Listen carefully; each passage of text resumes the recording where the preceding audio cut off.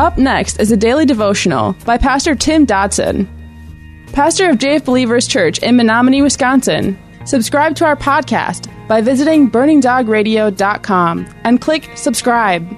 Thanks for listening to Burning Dog Radio. Mark chapter 9. Verse 33 of our text, he came to Capernaum, and when he was in the house, he asked them, "What are you arguing about amongst yourself on the way?" They were silent, for they had disputed with one another on the way about who was the greatest. So now, once these guys had arrived in Capernaum, Jesus asked them what they'd been talking about along the road. He asked them, but he already knew the answer. That's very similar to the story back in Genesis where God asked Cain, upon the murder of his brother Abel, he said, "Cain, what have you done?" Now, God already knew the answer, and he proves such, as does Christ here in this passage. Now, that would only lead us to perhaps wonder, why would he even ask then? You know, God has always been honest with mankind, and therefore he rightfully asks us to reciprocate. It's not a matter of our position with God, but rather our relationship. Jesus was asking these guys to humble themselves and tell the truth. I think that's pertinent advice in an age where little white lies rule supreme. The boys had been discussing which of them was the man. Now that information explains a lot concerning the fact that they could not or would not understand when Christ spoke of his death. Because, if Jesus dies, well, then what would that mean for them individually? It's funny because the world says if you desire to be great, rule. But the Lord, he says if you desire to be great, serve.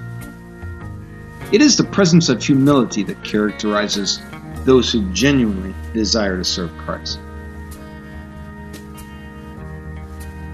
Now Jesus sat down, verse 35 of our text, and called the 12, and he said to them, "If any man wants to be first, he shall be last of all, and servant of all." Now these words of Christ clearly seem to always run contrary to all that the world preaches. Imagine that. The word servant here is actually the word deacon, or where we get the word deacon. It is here and elsewhere that we come to understand the position of deacon within a fellowship. But make note, this is not just for the deacons of the church to heed.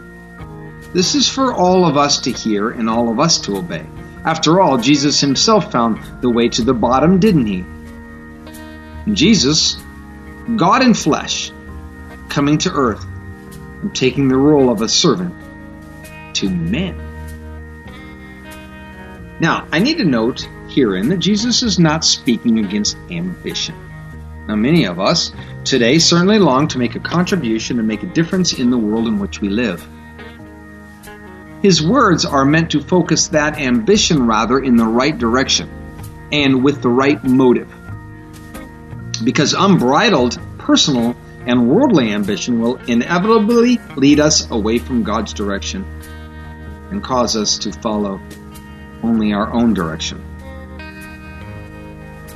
I guess humility is not thinking badly of ourselves as much as, in fact, humility is rather not thinking of ourselves at all.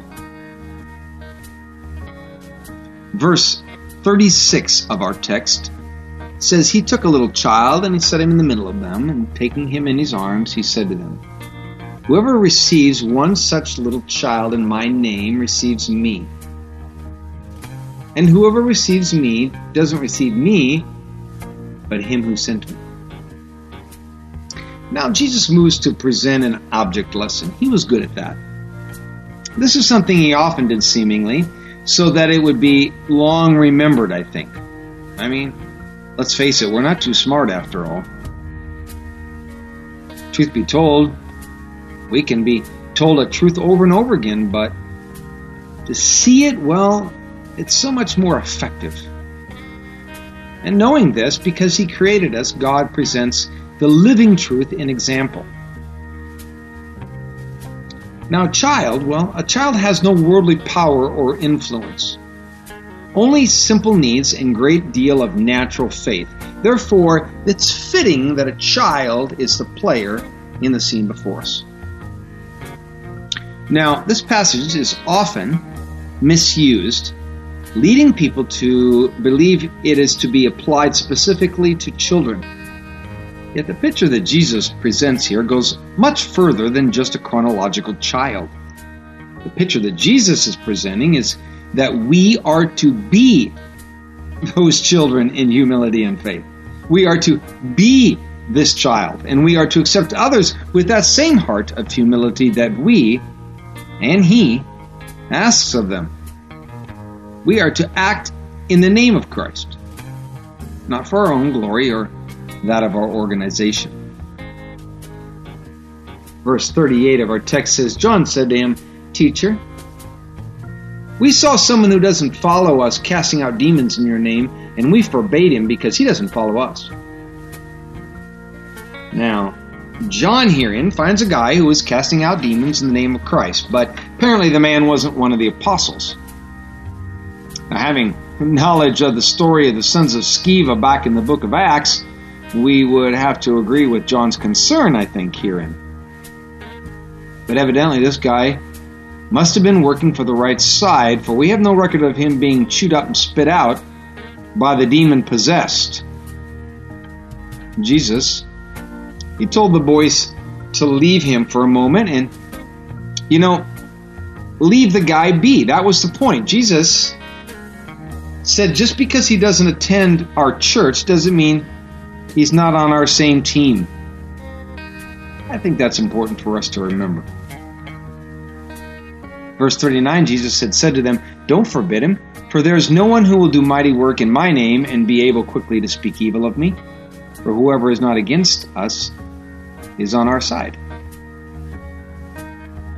Well, Jesus himself did indeed place limits on this idea back in Matthew 12, verse 30, when he stated, quote, He that is not with me is against me. Now, the word with means also after. So we could read it this way. He that is not after me is against me. Jesus is reminding us that unless we are on his team, indeed, we are, in essence, fighting against him. You see, it's not which church we belong to that is in question, but whether we belong to the church.